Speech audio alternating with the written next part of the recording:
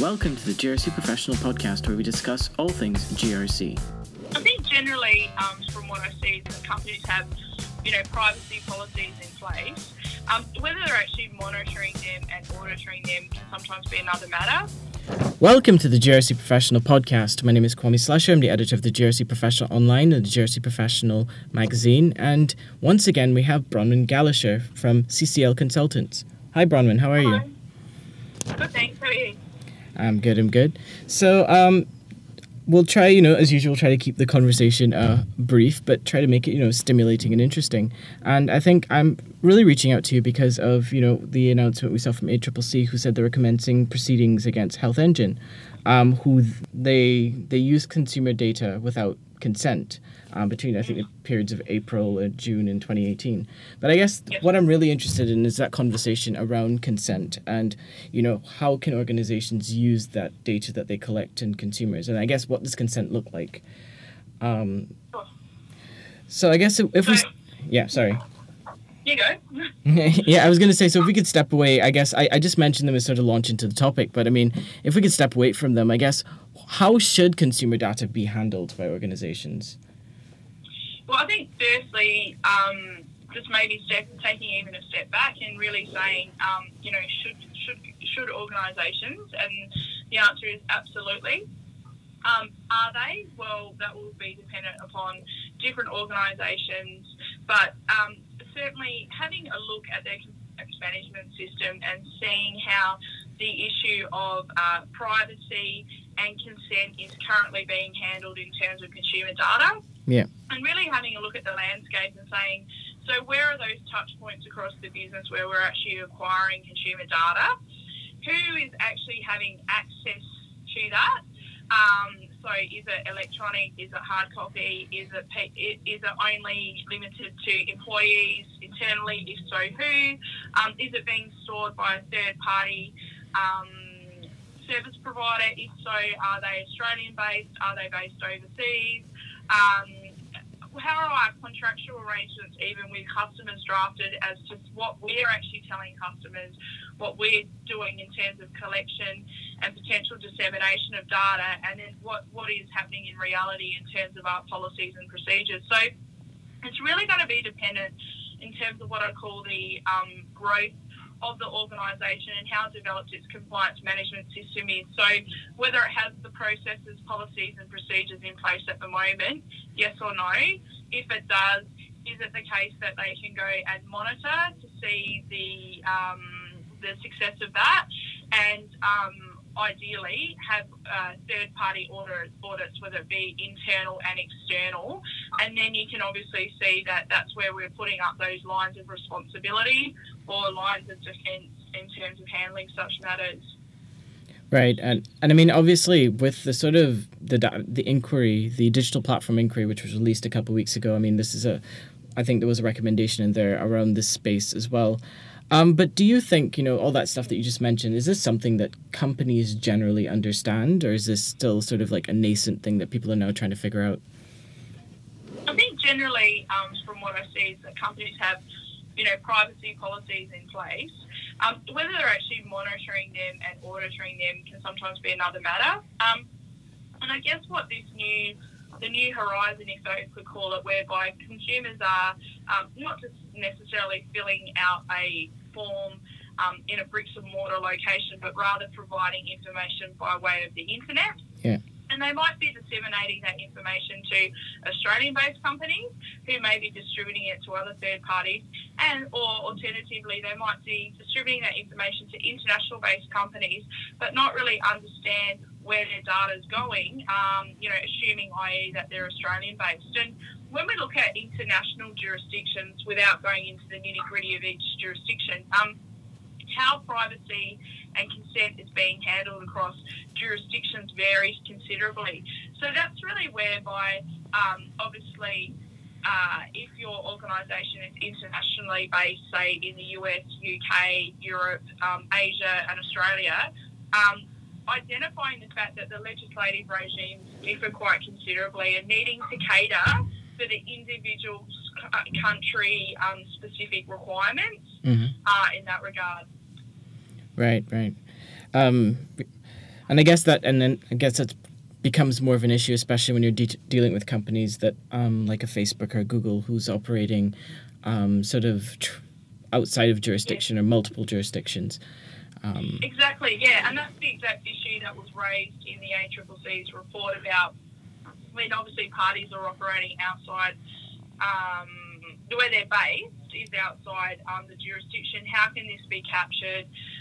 Because the fact that they're in trade or commerce and they're engaging with these consumers means that it's not something that governments, whatever level they are, and whatever country, we can turn a blind eye to. Rather, this is a pressing issue that really needs to be addressed, and it's really like multi-jurisdictional. So obviously, Australia can take a particular stance, but if we obviously see consistency with, say, the US, UK, European, Asian jurisdictions, that's where obviously greater clout can be put on these companies in terms of accountability. Yeah. And I think that sort of commentary that we've seen coming out yesterday with Rod Sims when he presented, I think, at the Melbourne Press Club about, some of these larger corporates are a bit like, oh, well, you're only Australia, smaller country, smaller jurisdiction, not really a high priority. Yeah. But the fact that they're really needing to take regard for the Australian laws that do exist, because there is that legal liability there. Right. So just a question around the concept of consent. I mean, is there some sort of ambiguity around that word in the legal sense?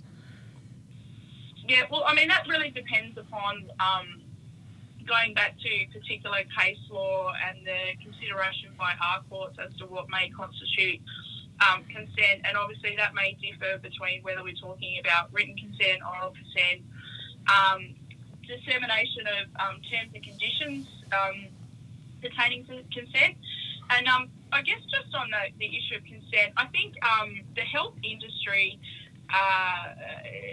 is dealing with this issue of consent, right, and has appropriately by, legal disclaimers. For example, if you go into a hospital and you have an operation or medical procedures and that information needs to be disseminated back to your doctor, they seem to really be on top of that. But this case that the ACCC is running is quite an interesting case, by the way, because it's looking at a different platform, i.e. consumers giving and receiving information by way of online platforms. Yeah. So that's where the definition of consent as to where it happens when I sign something on a piece of paper in a bricks and mortar outlet versus these online platforms, I think it's an evolving piece in that regard. Yeah. And I guess, back on that as well, I think one of the things that came out of that release was a quote by the ACCC chairman. Said businesses who are not upfront with how they will use consumer data may risk breaching the Australian consumer law and face action from the ACCC. And I was interested with that word may. Why would they? What are the circumstances that he's measuring up here about organisations, not being upfront about using the data? Yeah, sure. So when he's saying may, that's really due to, respecting the position within our legal system in terms of the role of a regulatory agency versus that of the courts. Yeah. So this is a really general, important point, I guess, I'd raise to members that regulators can raise allegations and third parties like consumers and suppliers can raise allegations, but it's only ultimately up to a court of law to determine whether there has or hasn't been a breach of law. And that's really why the ACCC might form a view that it may breach the law, but it's ultimately up to the courts based on the evidence put before the court whether it is or isn't a breach. Hence the reason for that sort of language rather than it is or it has in that way. And I guess an additional comment I just kind of want to make around this Health Engine case is that what's quite interesting is that if you look at the time period from 30th of April 2014 to 30th of June 2018, that is quite a long period in which consumers, and the ACCC is alleging 135,000 patients have been affected. So we're not talking about a short period of time where a small number of consumers have been impacted. Right. Quite a considerable, in my personal opinion, without giving legal advice, quite a considerable period of time upon which this has been going on, and potentially a large scope, large breadth of consumers that have been affected. Hence, that's why this matter fits into the ACCC's enforcement priorities, because it wants to run matters where there's a wide range of consumers impacted, not individual one-on-one transactions. This matter falls in clearly into the ACCC's enforcement priority areas, including the fact that it covers the Australian consumer law and privacy, which is a high priority area for the ACCC. Right. Well, last question at this point. With all that considered, all that we've said, do you have any advice? And you have been giving advice throughout, not legal advice, obviously, but what advice do you have for risk and compliance professionals, who are trying to sort of just get their policies right around, collection and the use of consumer data?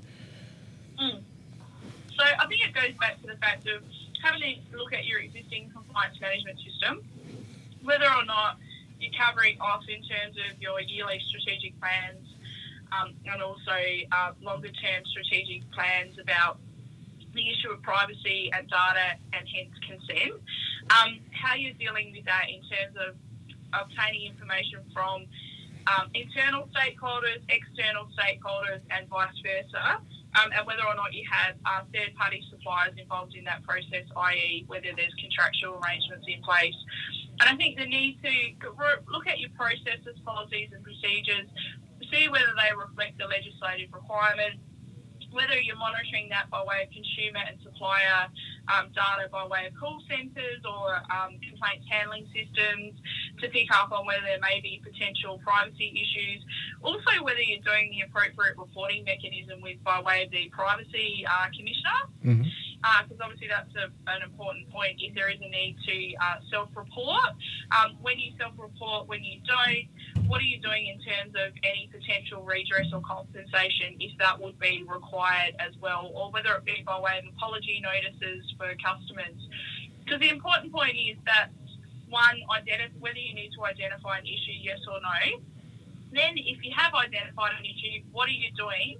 So what remedial steps are you putting in place to deal with the matter? And that's compensation, consumer apologies, whether it's internal training, external training with third-party service providers you're in contract with.